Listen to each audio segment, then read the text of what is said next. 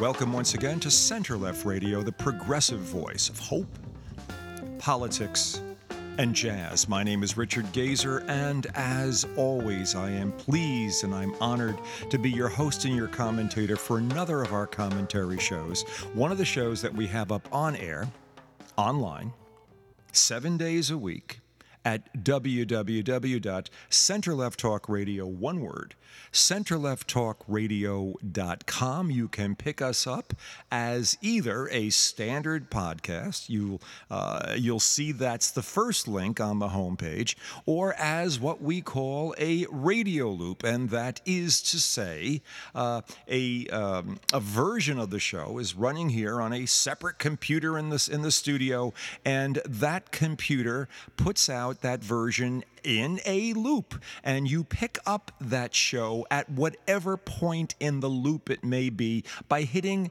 the second link at www.centerlefttalkradio.com. A lot of people like it that way. We keep it that way, and why not? It's the same show. I simply have to have it put up on that computer, and no big deal. No big deal. We're giving you two choices. I don't think there is any other podcast out there that does that. Not that makes us better or worse, just more choosable, more accessible in the form that you would prefer. It is the 29th of July, summer, as always, racing at full speed. This is about the point where it really starts to pick up, when you suddenly realize that you're inches away from August, and that's when September seems exceptionally close. And for us here in this area, it's a question of when will the school buses be back on the roads, confusing things in the morning and the afternoon, or certainly adding to the traffic. Well, I wouldn't call what we have here in our area of the Hudson Valley. I wouldn't call it a rush hour. I wouldn't call it traffic jams. But if you have to make it down to a train to catch the Metro North into the city, and you're doing it in the peak of the school bus time, it could slow you down by about 3 or 4 minutes, that much. But that's kind of the extent of it. It's a mental thing, knowing that school and all of those things that indicate the fall, and all of those things that indicate change, and all of those things that are the benchmarks of any given year, they continue to move along. And I think it's a wonderful thing in a way, to be able to know that is a continuing process. It's been an incredibly hot summer. At least it has in the last 2 or 3 weeks of it, after the 4th of July. And it looks like it's going to stay hot for a while longer. But, we'll make it through. Somehow we all will. We tend to. One would hope that we'll notice, or more people will notice, that we are having the effects of global warming. I have conversations with people. I don't know if the Republicans or Democrats, things like this just come up accidentally in conversations that you might have with someone anywhere. And I can't think of anyone that I've heard of late that would even suggest that no, it's just a normal climate cycle situation, and it's not global warming. People have nothing to do with it. The implication being there's nothing that people can do to stop it. I don't hear that around here. I suppose, I mean, given the defensiveness that the Republicans seem to have about this, and the realization that to really make an effective dent in all this, you would have to do stuff and spend money on it. That would seem to be a position that they really want to hold on to. But I don't know of anyone. I don't know of people. No one seems to be committed to this notion of, well, it can't possibly have a human source, or there couldn't possibly be something that humans can do. Correct. Someone will correct me on this, but there seems to be this schizophrenic thing, as so many things in the Republican position, political positions and views of the world seem to be, where on the one hand you'll say, Republicans I know will say, sure, oh yeah, there's a climate change and it's being changed and blah blah blah, and we're not, we can do something here, but on the other hand, would not dare break from party orthodoxy when it comes to saying that, well, there's nothing that we should or could do, certainly from a legislative perspective. It is a schizophrenic approach. And as you undoubtedly know, the Republicans are trapped in a number of things like that. The whole Roe v. Wade situation is winding up to be a real conundrum for them, where their own base, if 75% of the American people, I think it's between 70 and 75%, wanted Roe v. Wade to be kept as it was, well, that's got to include Republicans. A whole bunch of them. And we know that Republican women need abortions and get abortions like everybody else.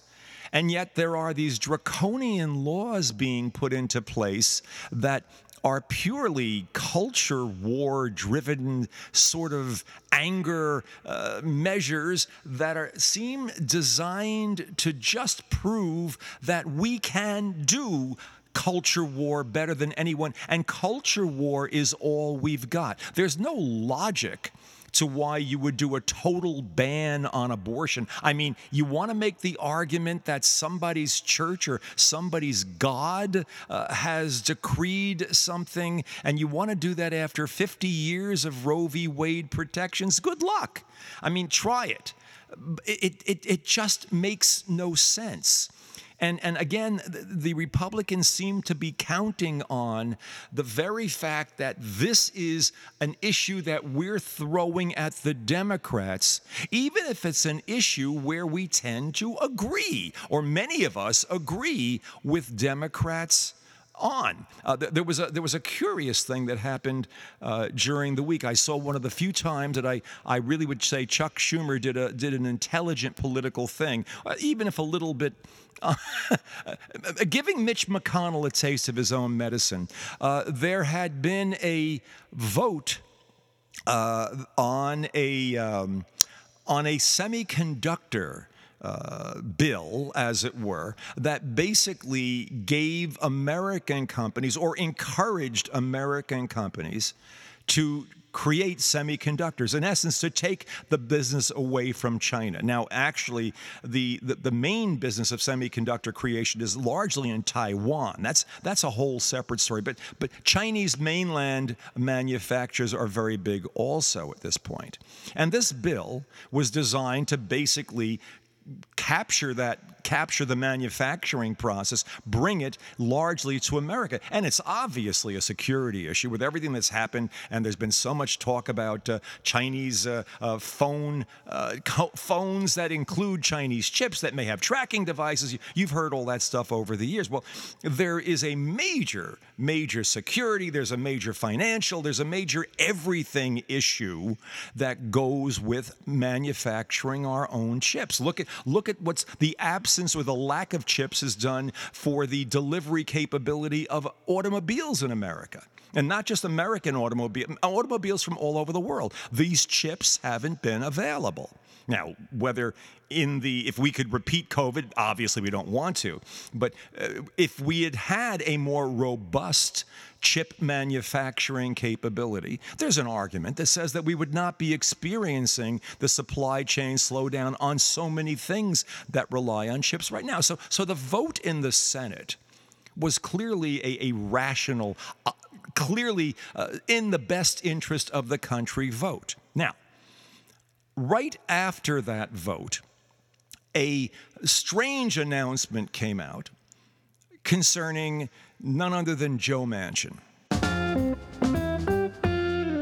And Manchin, who and not mentioned by name when Biden said this, but when Joe Biden said some time ago at the beginning of his term, he said, you know, when you have a 50-50 Senate, every senator is the president of the United States. And what he obviously meant, and he was correct about this, that you could have 49 senators agree on something. But if you need that 50th, and that'll make the difference of taking a bill over the top. One senator can screw up the works. And Joe Manchin seems to be taking, I don't know if he's relishing his position, but certainly in keeping in line with his Republican donors, and he has mostly Republican donors, or the big donors, I gather, are largely in West Virginia are Republicans. His party affiliation notwithstanding. He has been loath to accept much of the Biden agenda when it came to rebuilding the economy. But all of a sudden, an unexpected announcement during the week that Manchin suddenly is on board with three different major areas of development, or three different major areas of the Biden Build Back America Better package that he had apparently pushed aside before. One involving climate change, one area involving, I forget what the exact areas were. Forgive me, I'd have to look at this. But major areas, many billions of dollars of spending involved to get these things done. And that most importantly, Manchin was on board with doing this via reconciliation. In other words, they would basically do this on a 50-50 vote. They would declare that it would be a 50-50 vote. It would be 51 votes, and it would work that way if you had Kamala Harris then voting as president of the Senate. And that's how the Democrats would push this through. Well, when Mitch McConnell heard about this, it was like, well, we should have never, ever voted for that chip bill. How dare you go into reconciliation to pass portions of President Biden's bill that we would be prepared to block under any other circumstances? And McConnell felt that that somehow Republicans had been betrayed by this move. How dare you go into reconciliation? Ha! And the threat suddenly came. We're going to what? We're going to change our vote on the on the computer chips. We're going to go back and we're going to revisit it and we're going to withdraw our vote. But McConnell obviously didn't realize that you can't do that without basically sticking it to American industry and having it being tagged with the notion that you're pro-Chinese. So they voted down something else. There had been full Republican, or at least 25 Republican senators had been for some kind of extension of veterans' benefits recently. It involved veterans who had been exposed to toxic substances or something along those lines. And what happens? Suddenly, those 25 Republicans, virtually the same bill comes up for a final vote. It had been a test vote initially. And those 25 Republicans suddenly turn around and they vote it down. Mitch had to do something. So he basically went ahead and he screwed veterans. And in doing so, doing the same thing that Donald and any Republican seems to be willing to do, just create differentiation without any particular notion or care about whether what you're doing affects even your own constituencies. I mean, this is really what I see going on here. It's at a point where as long as we're doing something that sticks it, as long as we're doing something different from the Democrats or proclaiming that the Democrats are bad and changing something they've done, That's all that matters to our voters. You're with us. You're so with us, oh crazy base, that all you need is to know that the Democrats are for it and we're against it. And that will be sufficient motivation. And you won't notice that you're basically cutting off your own nose to spite your face if you go along with our position. It's a crazy place to be. But it's exactly where you would expect a Donald-led party to go, because it's taking the shortest path to your largest goal. In the case of Donald, it's money and power, always. And in the case of the Republicans, I imagine you have to say the same. If you can convince yourself that simply being at odds with your political opponents is a sufficient basis for any action you take, then it tremendously simplifies whatever it is that you feel you have to do in order to maintain your power. You can do the most absurd things in the world and still somehow justify them, and somehow feel, and the numbers still seem to suggest, in terms of polling for Trump anyway, that these self-defeating, or what would otherwise be illogical or oxymoronic or contradictory positions are not basically disintegrating, or not basically creating a perceived or a sufficiently large crumbling of the base. Now, is that the way you want to go into the 2022 midterm cycle? And much more than that, is that the way you want to approach the 2024 cycle? Do you want to make the assumption, if you're the Republican Party, if you're local, if you're at a congressional level, a senatorial level, if you're talking gubernatorial candidates, whatever you're talking, do you want to have the mindset that as long as we do something that is literally undemocratic, that's all we need to do in order to basically position ourselves, and that you'll come and join, as long as we are differentiated from our the Democratic alternative, whether or not the position of the Democratic alternative is one that you would otherwise agree with, simply because, you basically want to have a decent life and want to have some choices and want to have things that are working for you in your life in America. But all you have to know is that what we're doing is different from the Democrats, and that's it. That's all you need to know, and you'll come on board with our position.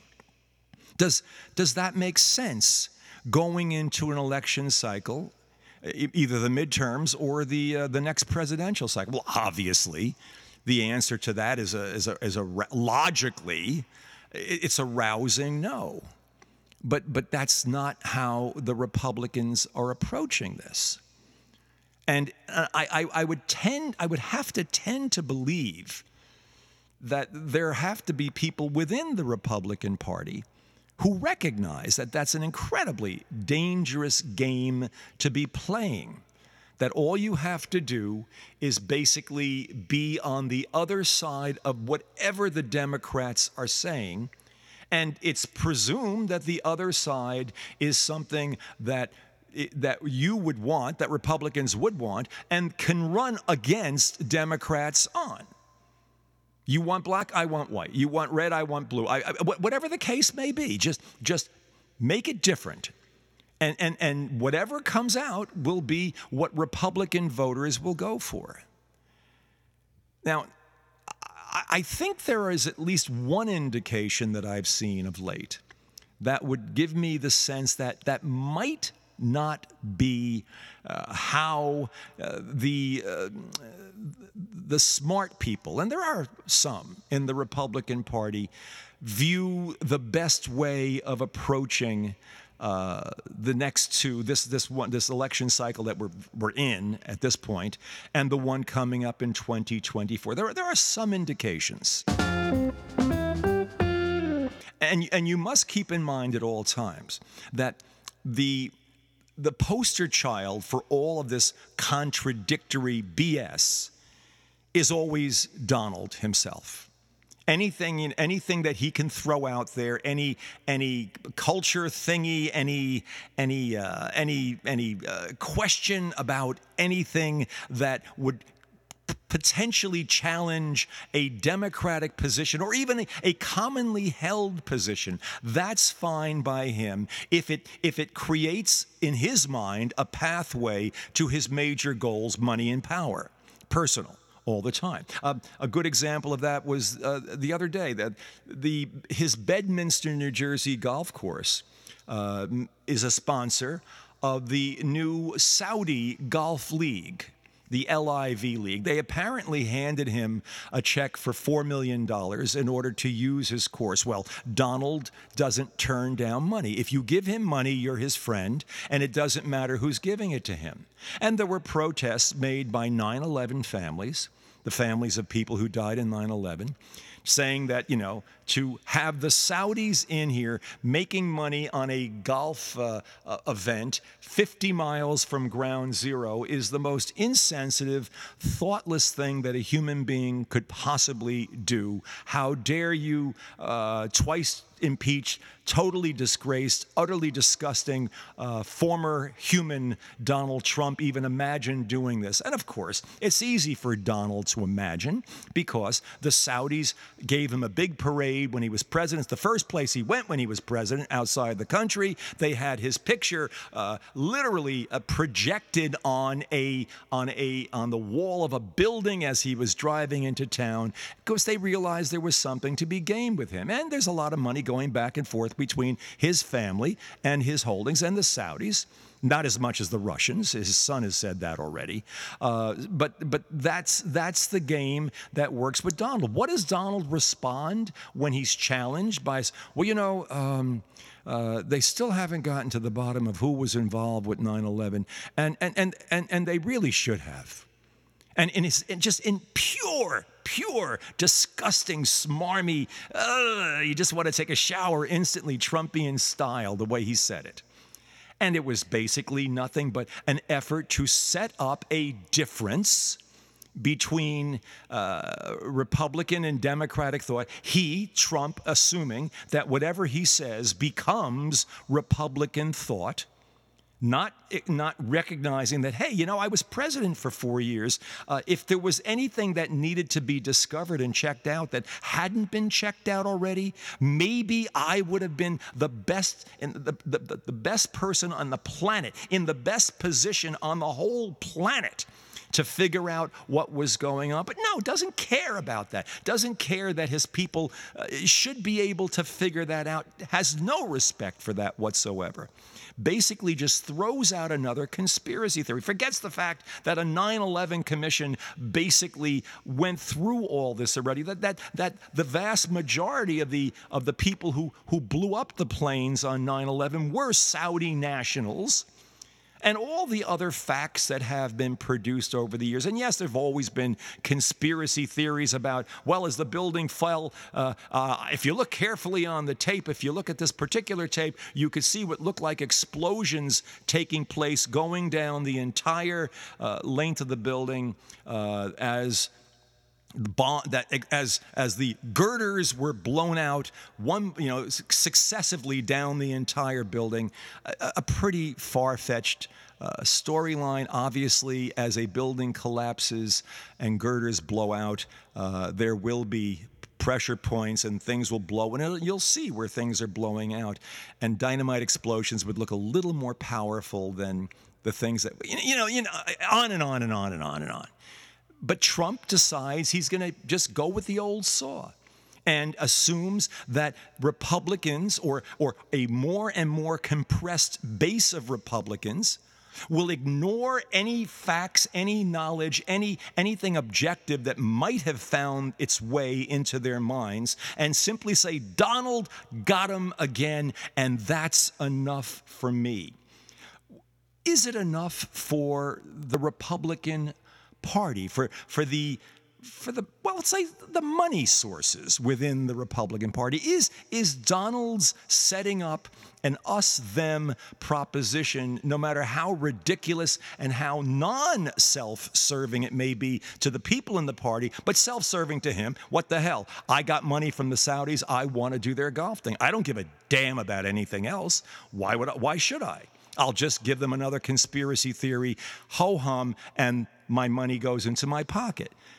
But is that enough for the money sources in the Republican Party?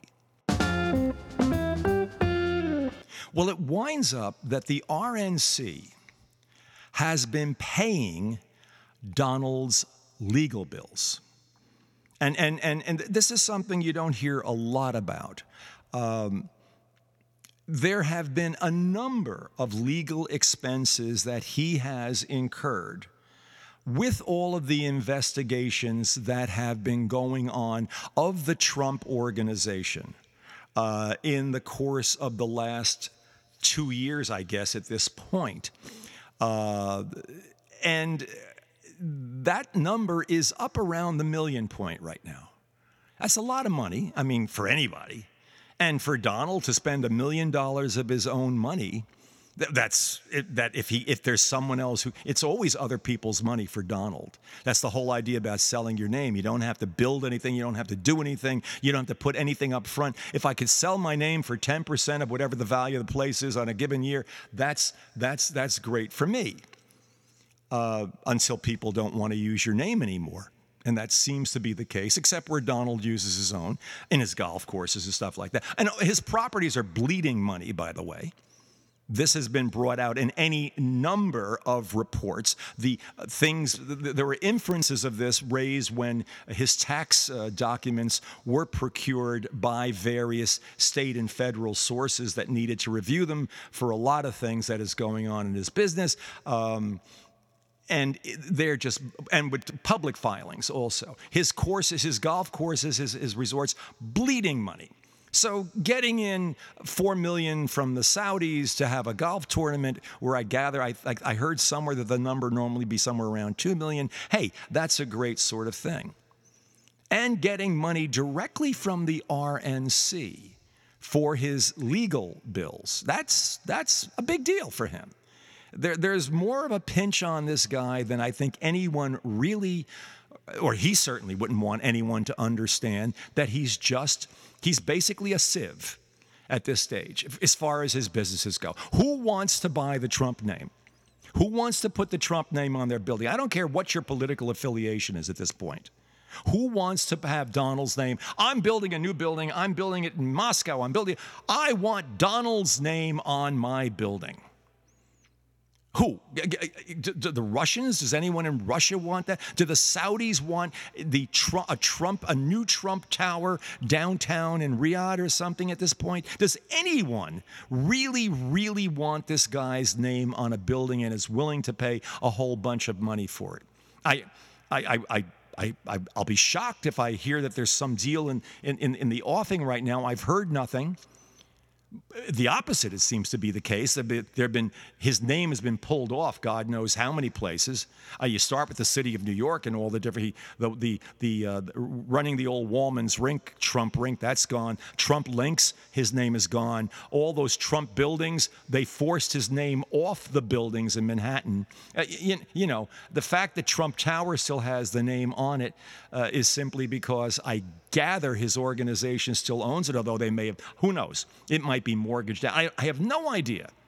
Alan Weisselberg knows that. And he's coming up, by the way, his trial is coming up later this year. He was indicted, if you'll recall, on some small thing. But Weisselberg, Trump's money man, that's another story you don't hear about over here. That's going to be a curious situation. Trump basically has been told by the RNC that if you officially declare your candidacy for the presidency. And he's been giving every indication and every hint on earth that he's about to do it. It's going to happen any day now. It's going to be coming. I'm thinking more and more, blah, blah, blah, blah, blah, blah. Donald says the RNC, we're paying your legal bills, and we're up around the $1 million mark. And if you officially declare for the presidency in 2024, we will cut you off instantly. Why would they do that? I mean, it's Donald. Donald gets everything, right? Whatever Donald wants, Donald gets. Well, according to the RNC, they have a policy. Believe it or not, there are policies still extant within the Republican Party. So they claim this is one anyway.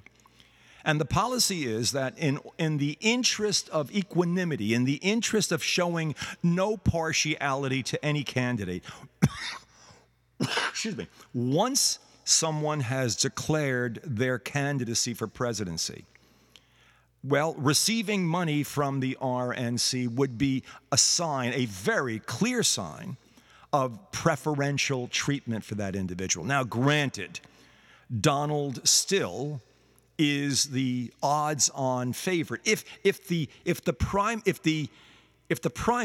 there were a primary, and we're not sure how this is going to work out yet. This is still, there was a vote taken some time ago by various states that there would be no primaries in the Republican Party for 2024, that Donald would simply get the vote. Or was that in 2020? I have to remember how this worked out. But I think it was supposed to, it was 2020. There'd be no primaries.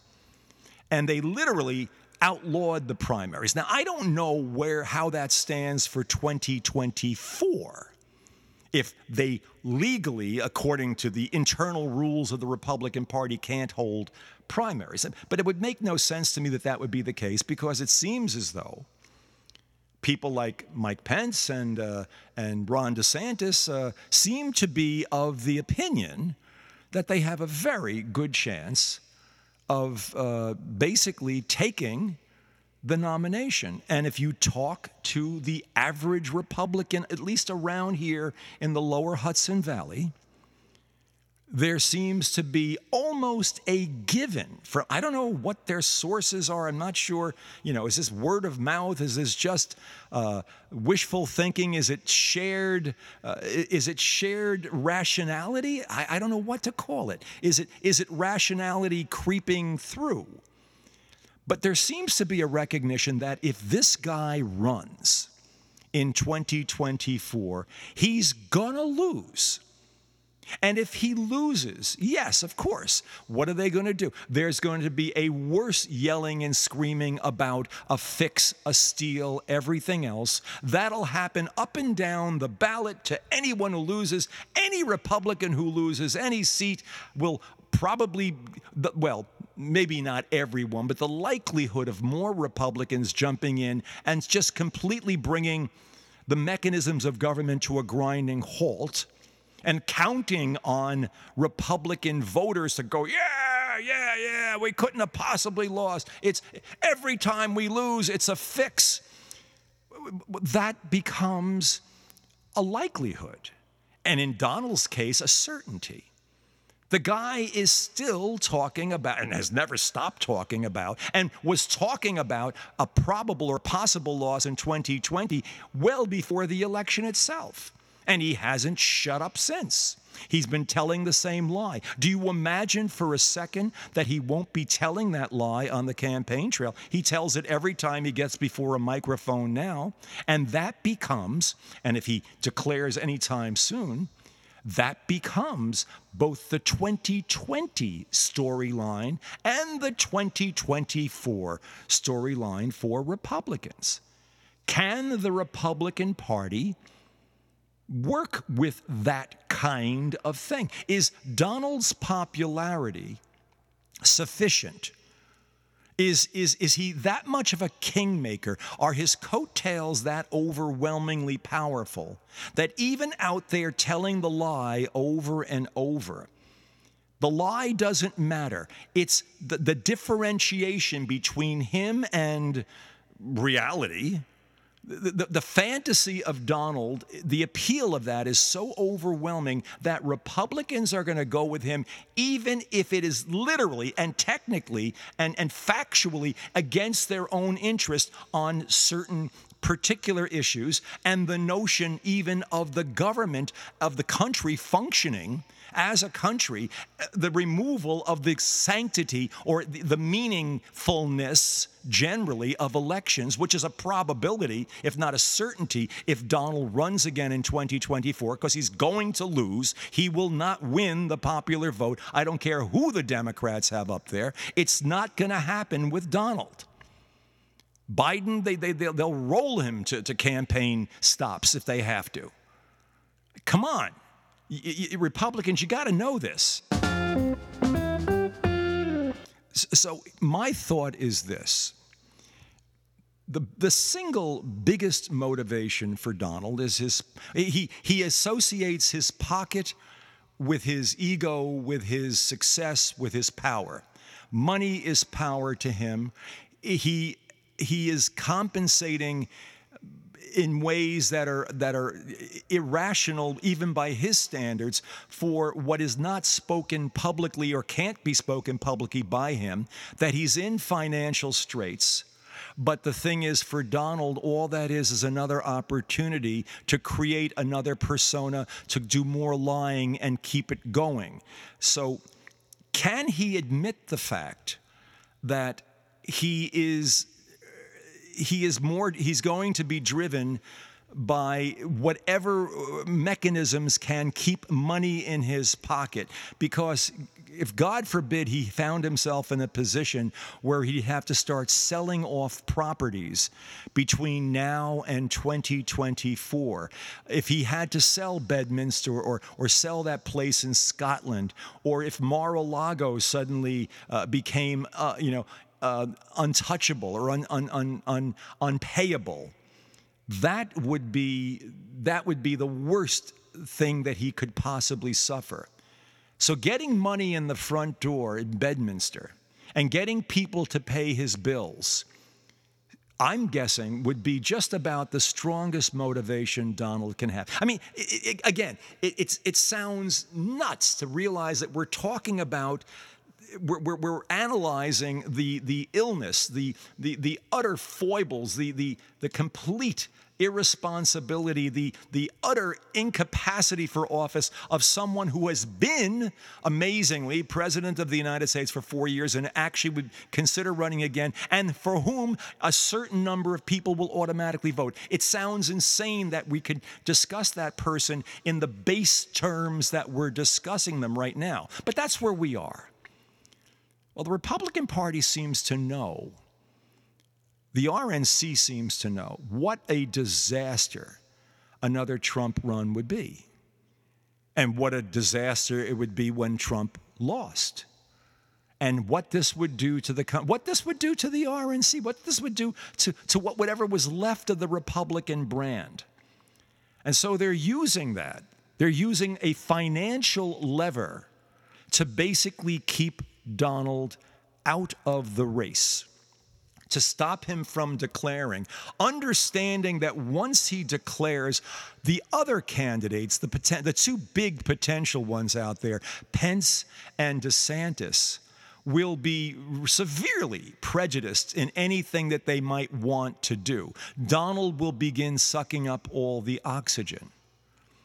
But in the process, he may poison the midterms if he did this soon enough, by basically making himself and his lies the center of attention, by removing issues of the inflation, removing issues of potential recession, removing any other negative issues that the Biden administration might find itself confronting, and those issues also obviously going down ballot into state elections on the congressional level, on the senatorial level.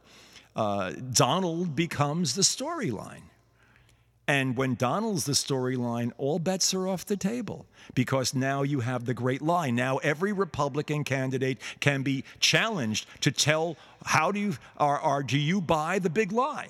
Well, it's not a lie. Oh, it's not. Oh, well, boom, boom, boom, and on. You see where that could go. And Republicans have to know that. The RNC does also. So they're holding this financial sword of Damocles, as it were, over his head, Donald's head, still realizing that he still is the apparent leader, if that's the word that even means anything, of the Republican Party, if that means anything. My guess, not knowing, but just simply observing Donald, there's no way that he can not want the power of the presidency. And if someone else is president, he would like to imagine that he's going to control that person through his control of the base. That would be the Donald not running scenario as I see it. And I think that's a reasonable one. But if it's Mike Pence, I don't think that Mike Pence is someone that Donald is going to be able to control. You see, he basically was trying to get, apparently, or at least he had a criminal disregard for whether or not Mike Pence lived or died on January 6th.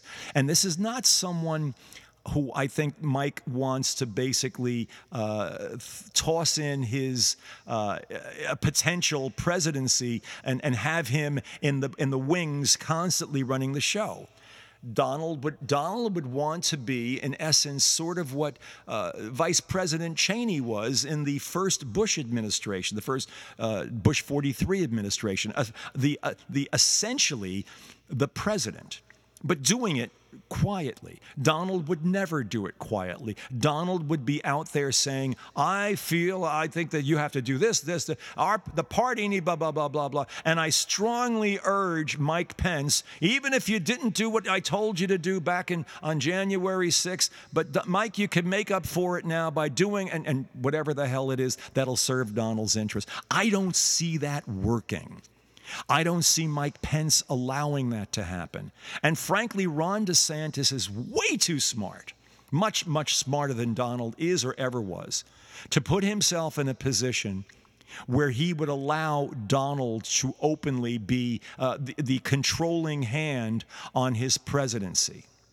So I just don't see a Republican run that basically allows either Pence or DeSantis, who are the two obvious people at this point, challenging Trump. Both of them doing it in increments, both understanding you have to play the game. It's all a game here. But neither of them allowing Trump the power that he would otherwise want to have in the background. And Trump having this nose for power and strength and knowing enemies and being able to read the people that are basically going to get him or go after him or challenge him, he would know and must know already that neither Pence nor DeSantis would be willing to bow to him, to his control, were he to stay out of the presidential run. And if either of them ran and won and actually were able to do it legally and actually take the presidency, I think that's a huge iffy situation at this point, because they're both saddled with Donald all the way down the line. Pence more than DeSantis, and DeSantis, with the irrational things he's doing, is pure Trump tactic in Florida. Anything irrational, it doesn't matter that it hurts the people, it's just a differentiation thing. So the anti-transgender, anti-abortion, but whatever the hell he comes up with. They're using Trump tactics. Pence was Trump's enforcer. He was basically drumming up support for everything Trump. He was the biggest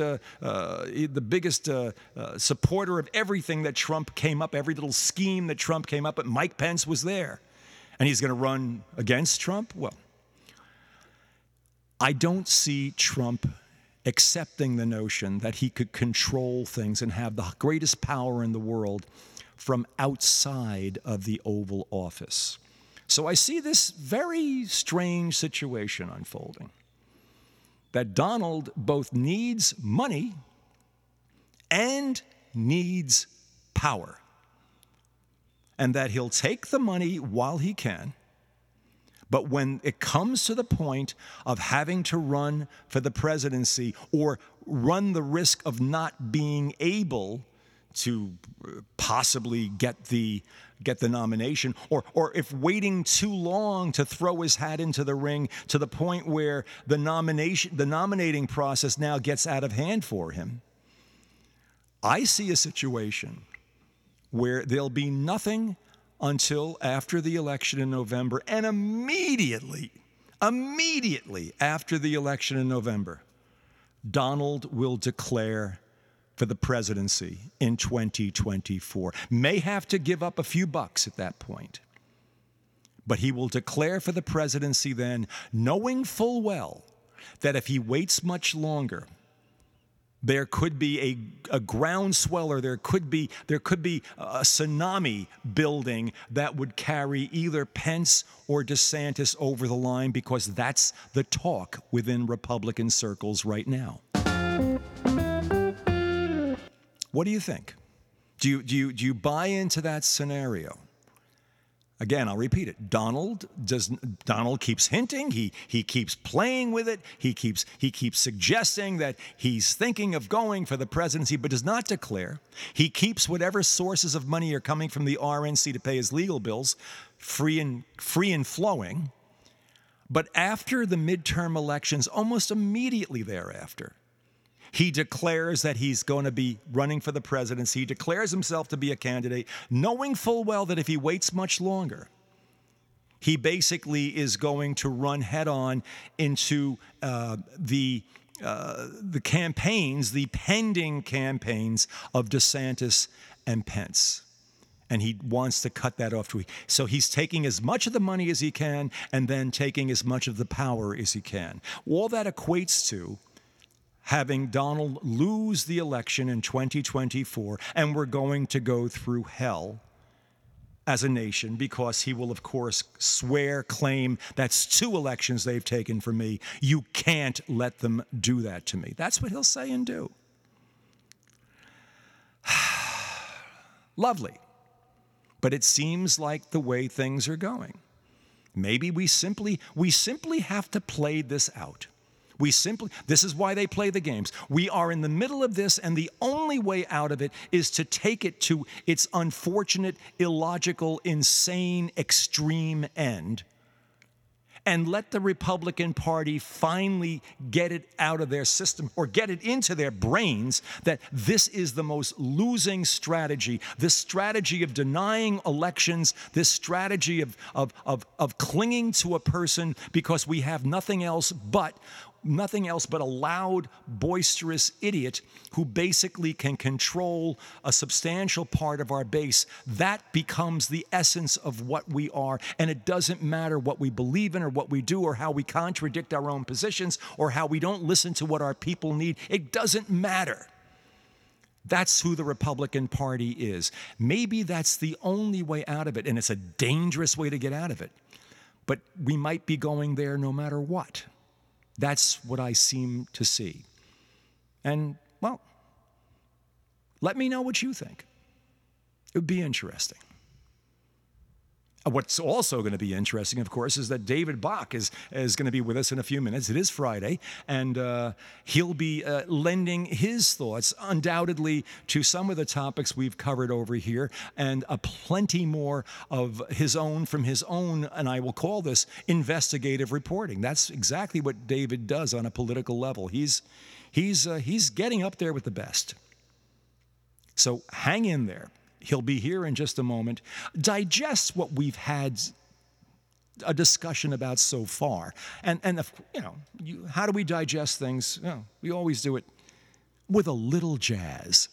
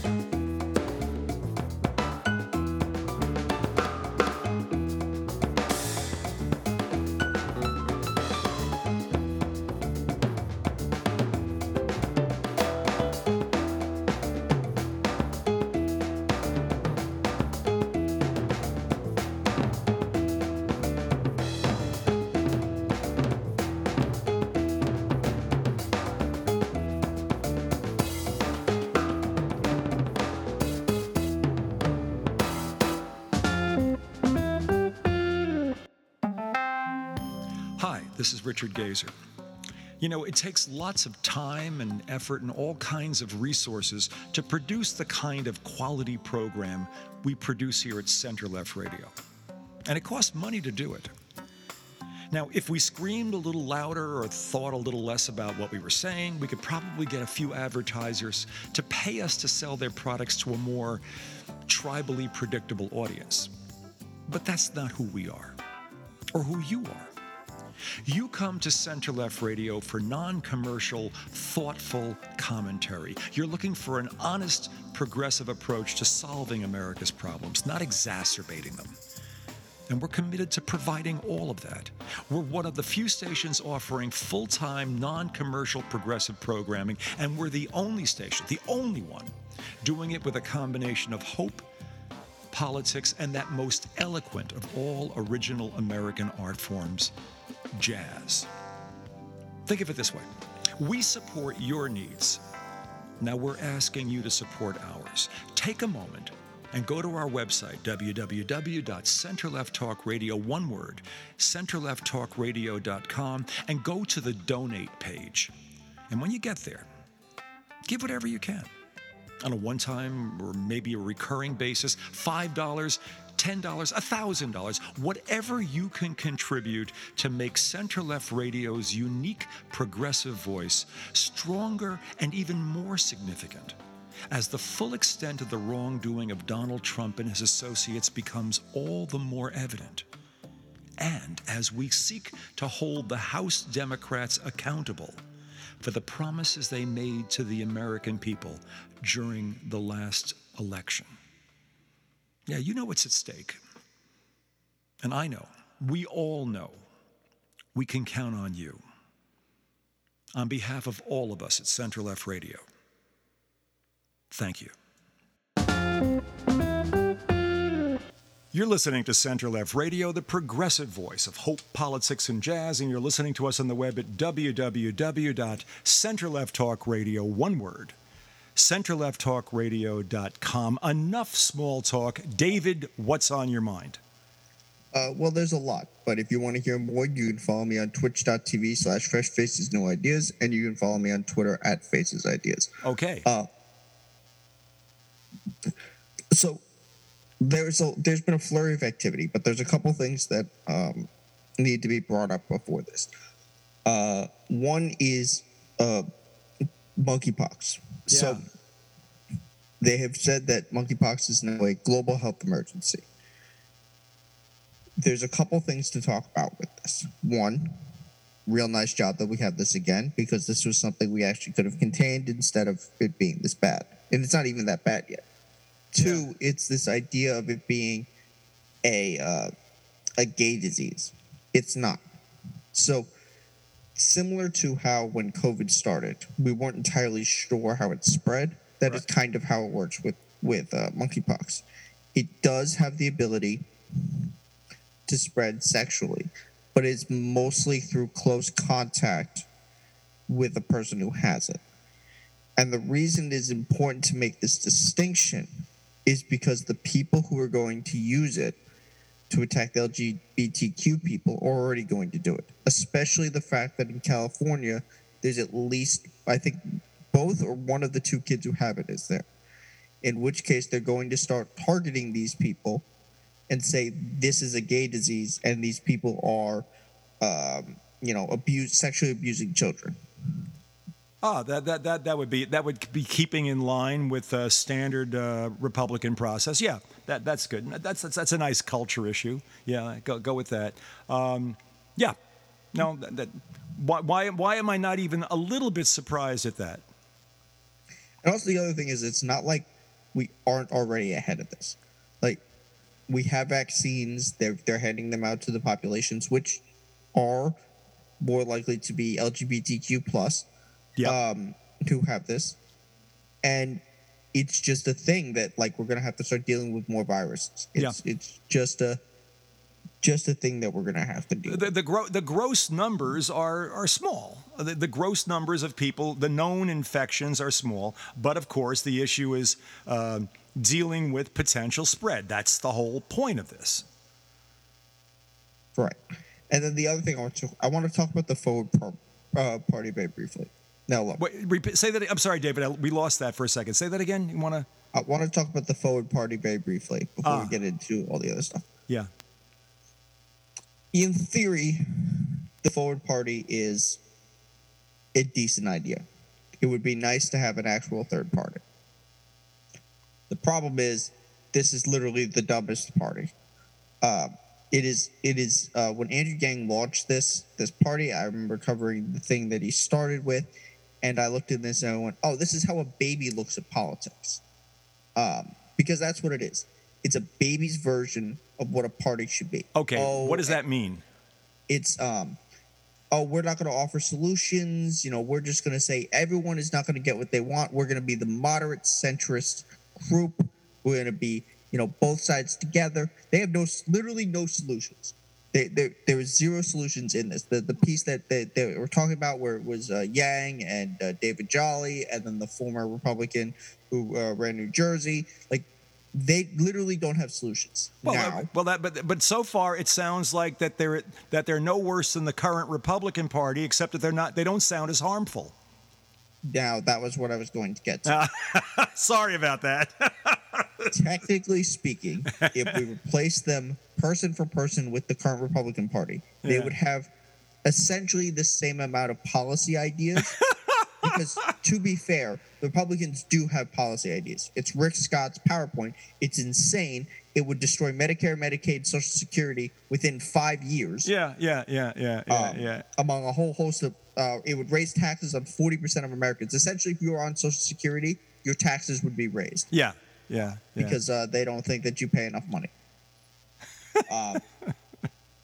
The only upside to if they replaced the Republican Party is it would be less of a threat to the planet and democracy. But on the real, this is not a serious party.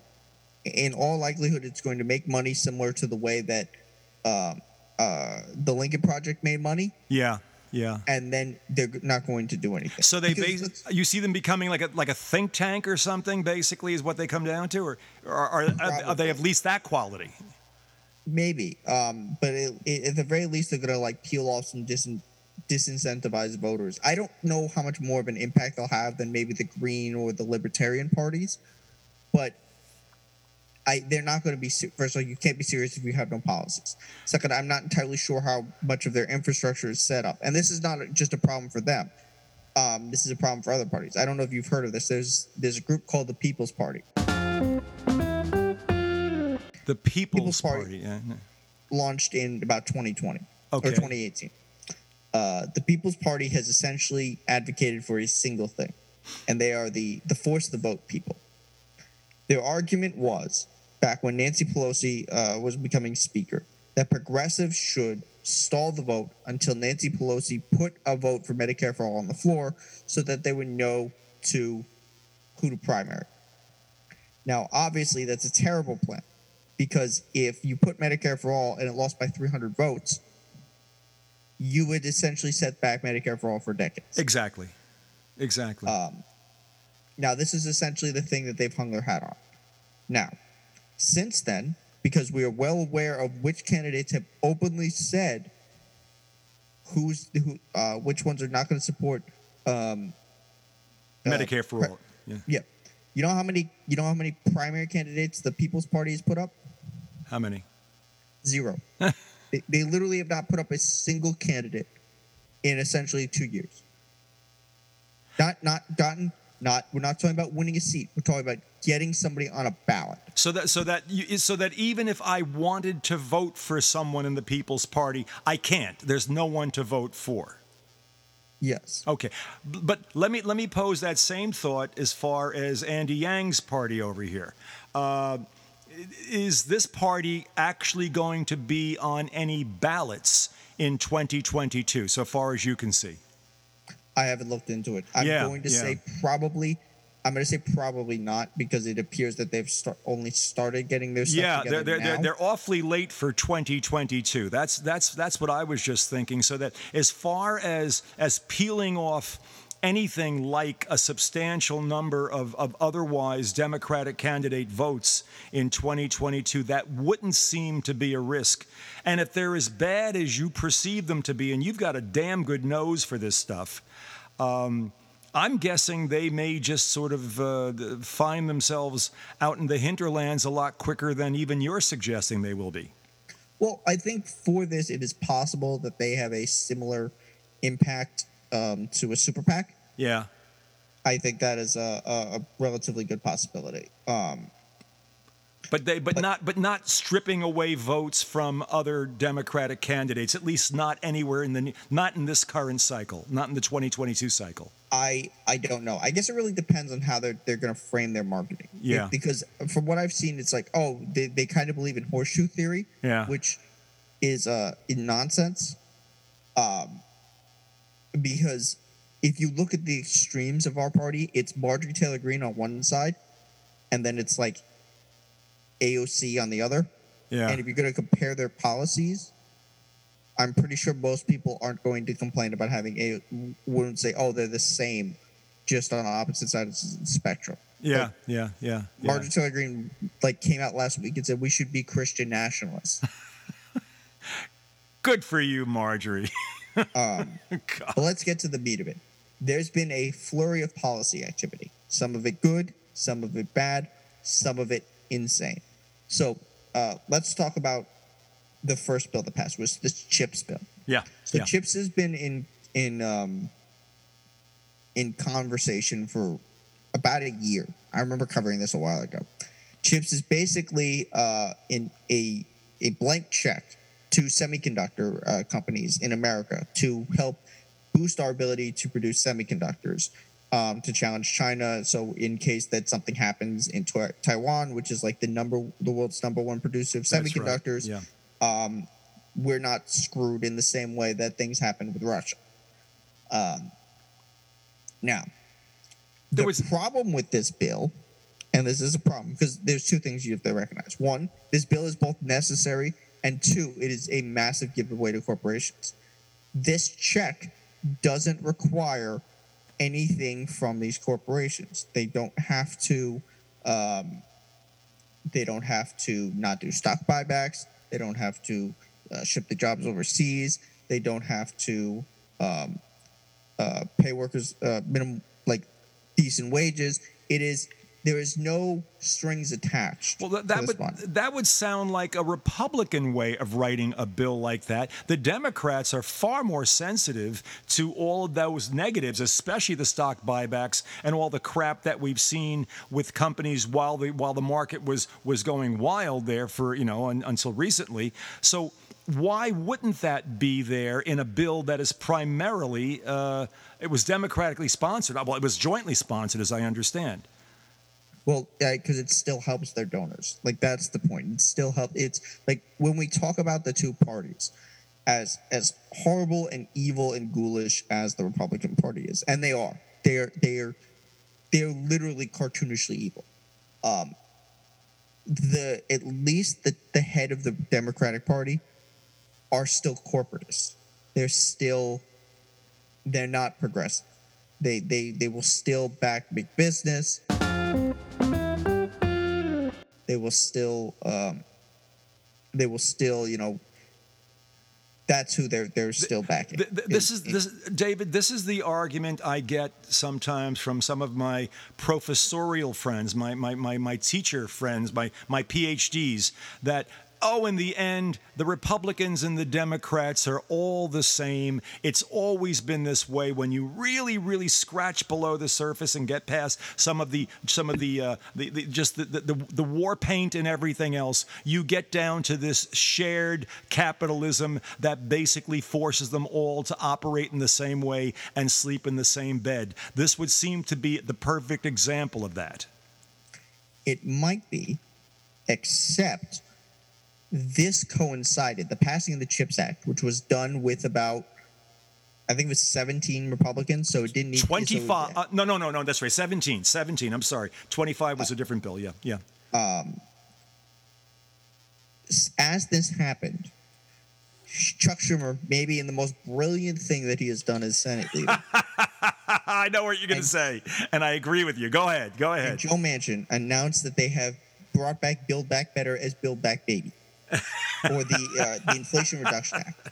So now, apparently, we do have a deal on a reconciliation bill. Now, to be fair, Kirsten Sinema can scuttle it still. She could. And they're still putting, and it's not even just her. This can still get scuttled in the House by the Josh Gottheimers, the Stephanie Murphys, the SALT crew. These Right. are the ones who essentially separated infrastructure for Build Back Better originally. Now, this bill has some good things in it. It closes the carried interest loophole to some extent. It has about $400 billion for climate, which is a little less than the original, the last version of Build Back Better has. It is expanding Medicare for, I believe it is dental. It looks like it's going to do Yes, price it has controlling dental. for Yeah. Medicare as well. I think it's going to cap it at $2,000 a month for seniors. They're apparently looking at putting in insulin caps as well Yeah. on this bill. There's some amazing stuff in there. Some amazing Yeah, there's stuff. a lot of good stuff in this. Yeah.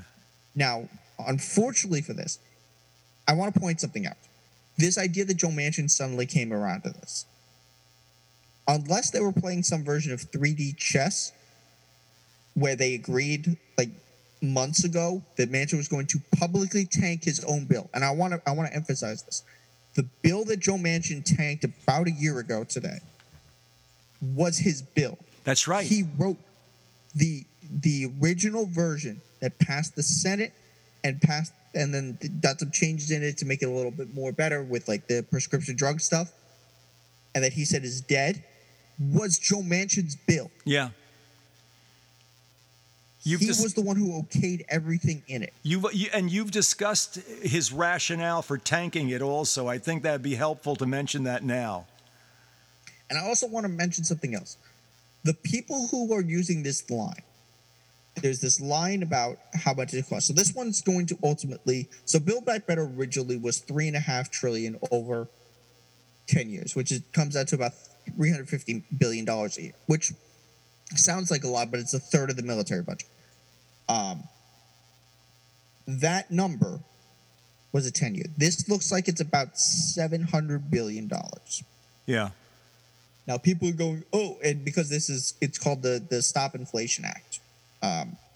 You'll hear conservatives argue, in order to stop inflation, the government is going to spend $700 billion extra, which is a weird thing to get mad about, seeing that they just passed an $870 billion military budget, which was about, I believe, $30 billion more than he asked for, which was about $50 billion more than the last one. And I think the first military budget that Joe Biden passed was about this size. It's always weird that when there's something that is possibly going to help the American people, it is going to, because for how do we spend this money? Yeah. Because even in this bill, it has, incentives for drilling and stuff. It's not like it's the Green New Deal. It still has problems. Now, here is the thing that differentiates the Republican Party from the Democratic Party. I mean, if you look at it only in that kind of ridiculous, superficial, they're both corporate parties. Yes, to some degree, the leadership of both parties are corporatist. But the Democratic Party will actually put forward legislation that will help people. How do we know this? Because as soon as they made this announcement, the Republicans responded because they feel like they had been tricked. And their response was to tank a bill to help veterans who have been hurt by burn pits in Iraq and Afghanistan. Yeah. This was their response.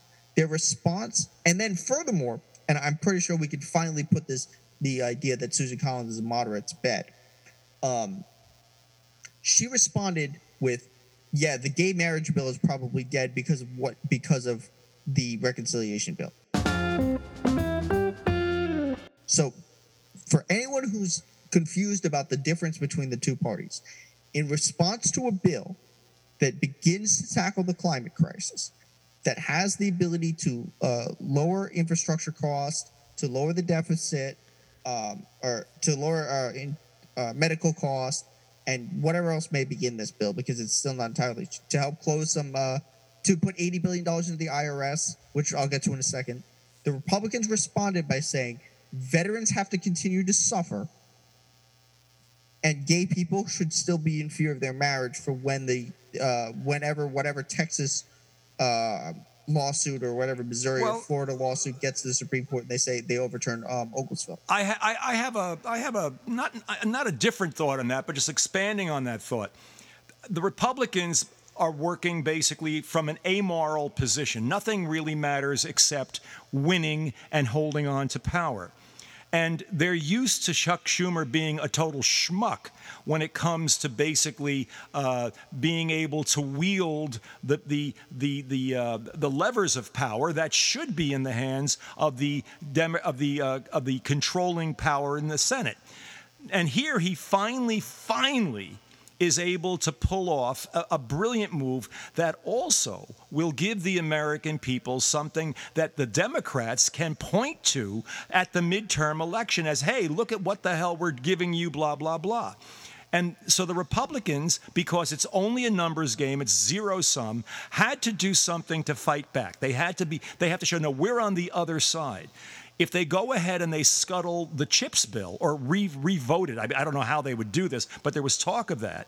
Then they go ahead and they say, basically, they're chargeable with, well, you want to help China have exclusivity with their chips, which they already have. So they can't do that. So we've got to reach for the nearest goddamn thing on the shelf, and it happens to be something that that is helping veterans. Jon Stewart is down there in Washington running protests over this entire thing right now. It was the stupidest thing the Republicans could have done, but they have to do something stupid. That's their stock in trade. That's how they roll. I was amazed that they did that thing with the pulling back the bill.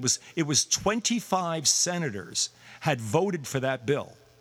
And they all, had voted for it at some point in its rollout, and they all pulled back their votes. It was a 100% political BS move, and that's exactly where we stand right now. And it gives the Democrats win on every end on this thing, I think.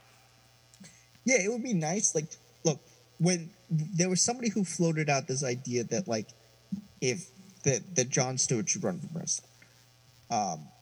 He is a really good messenger. The fact he got on Newsmax, this stuff, like, it is very weird that the Republican Party is considered the party of the troops, even though it feels like every single year Jon Stewart has to go up to Capitol Hill and yell at them about helping some variation of military troops. Usually it's the 9/11 bill. There was that there's that picture. This is a deep political nerd picture a couple of years ago of Jon Stewart standing in the Capitol, smirking at Mitch McConnell as he walks by after they reauthorized the 9/11 first responders bill. Like, every year he has to do this, essentially. It is amazing that veterans still vote for these people when they make it. Like, if you want to talk about why we're having a recruitment problem, it's because kids are aware of what is happening to their veterans. Where kids are aware of the way they're treated. They're aware that we lose, I think it's like 30 veterans a day to suicide. It is that they don't get I have a friend who this affects, and he was talking to me. He was like, yeah, my dad was affected by Agent Orange. Like, he's like, that took forever. We're talking like 18 years later. Are they going to do anything for us now? Wow. It's like, it's important to point these things out. It's important now, to be fair, they live in an eco bubble, and there is zero chance that Fox News covers this in any way, shape, or form. Of course. If you are a Fox News viewer, there's almost a 0% chance you will hear about this bill. Of or course, you will hear about it the way Pat Toomey argued with it, which is that this is a slush fund, unlike the Special Operations Fund, which is so massive, it is unbelievable. If the Special Operations Fund was a segment of government, like an agency, it would be the fourth largest agency in the federal government, just on its budget. Wow. And it's not even an agency. It's literally just a fund that they could put money in infinitely and do whatever they want. So it is like this is the thing. Like the fact that the Democrat, if they do not legalize marijuana in the next month, they're blowing a huge opportunity. Yeah. Because the reason that these races, according to polling, are starting to swing is two factors. One, Roe v. Wade is blowing up in the Republicans' faces. It is like they ran on this for so long that for they 50 years. Yeah.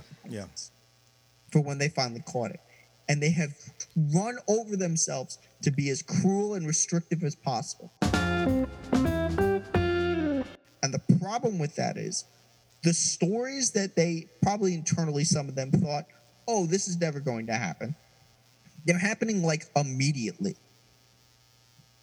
We are seeing people with potentially endemic pregnancies end up getting sick. We are seeing children not be able to get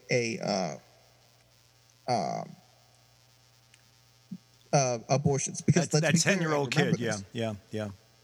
Ohio, which is where the most recent terrible story of the 10-year-old came out. Ohio averages one child under 15 needing an abortion every single week. A child under 15 essentially has to be raped in order to have a pregnancy. With you could probably have some more developed 15-year-olds but that's like pedantic arguments where you're arguing some nonsense. Yeah. But that's what it is. And they're going to attempt to, and it is very clear.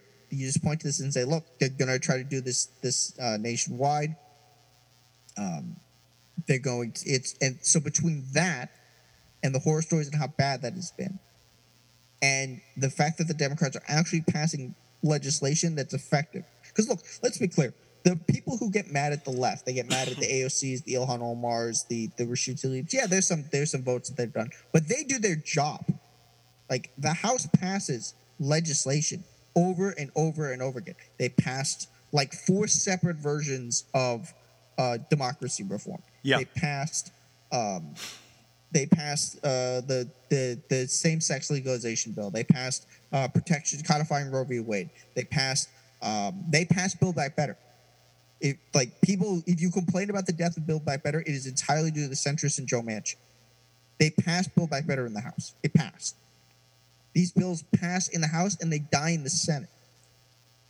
Yeah. The people who have slowed down this process are the senators. It is Joe Manchin and Kyrsten Sinema, and whatever other wackadoodles are still defending the filibuster. Well, like Joe Biden said early on in his administration, he said when you have a 50-50 Senate, every senator is the president of the United States, and he obviously that became prophetic. David, if you had to take a guess right now.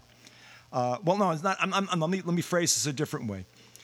Are both the House and Senate in play in your mind, given the state? And don't a yes or no. Are both the House and Senate in play for 2022? I think they can hold the Senate. I think that it's made, and I think they're going to pick up some governorships. I think they're going to win in Maryland. I'm worried about Pennsylvania, and I think we can win Texas. The House is going to be a lot harder just because it's become way more polarized. Yeah. And they're going to try to defund the police for whatever is happening. Oh yeah, whatever. It's going to go on from there. So I think it is possible to hold on to the House. I think the it's Senate possible. If you and I were talking, I don't mean to interrupt you on this, but I just want to make a point. You and I talking about this same topic 6 months ago, you basically felt that there was most people, just about everybody, felt there was no way. There was no way you could even think about it. And with Roe v. Wade, the difference that has made, and how that's opening the door for other things. There is, the country. We are in transition over here, and I am fascinated day by day. I'm learning every day as I watch and pick up whatever I pick up from the sources that I'm watching. You don't make a prediction from one day to the next. That's how I'm beginning to feel about this. Watching the Manchin thing happen, and suddenly all that. Watching the changes that have happened since Roe v. Wade. All of the punditry that is out there is not very helpful when it projects outward for 6 months or a year or 2 years. What you need is crisp, solid analysis of what's happening right now. And people have to start being able to listen to the reality and the truth of what is happening at the given moment and be part of a conversation, a dialogue that is changing very, very rapidly in this country. And this is why I appreciate so much having you available to us on Fridays to talk about this stuff. Dave, where are you so people can listen to you when they're not listening to you on Center Left Radio? They can find me at twitch.tv/Fresh Faces New Ideas, and they can find me on Twitter at Faces Ideas. And I know that there's a whole bunch of more stuff that we could possibly be getting into, but we're pushing our time limit right about now. I hope we get some more of this next week, and I'm sure there's going to be plenty more to be talking about as we go. David, again, thank you so much for being part of Center Left Radio. Everybody, enjoy your weekend and any other days of the week that you feel like enjoying, and you should enjoy all of them. Think about it. Think about the ability to really take in the facts, because they're coming at us so quickly. Things are happening so rapidly. You need someone like a David Bach to basically keep feeding you the reality, the factuality of what is happening right now, and to basically understand not the BS, not the culture war version of anything, but the factual version. It's so critical, and it's so difficult to make that work. We need David and more like him out there all the time. We also need the ability to sit back and think about what we're listening to, and we do that on Friday rather readily and happily with a little jazz.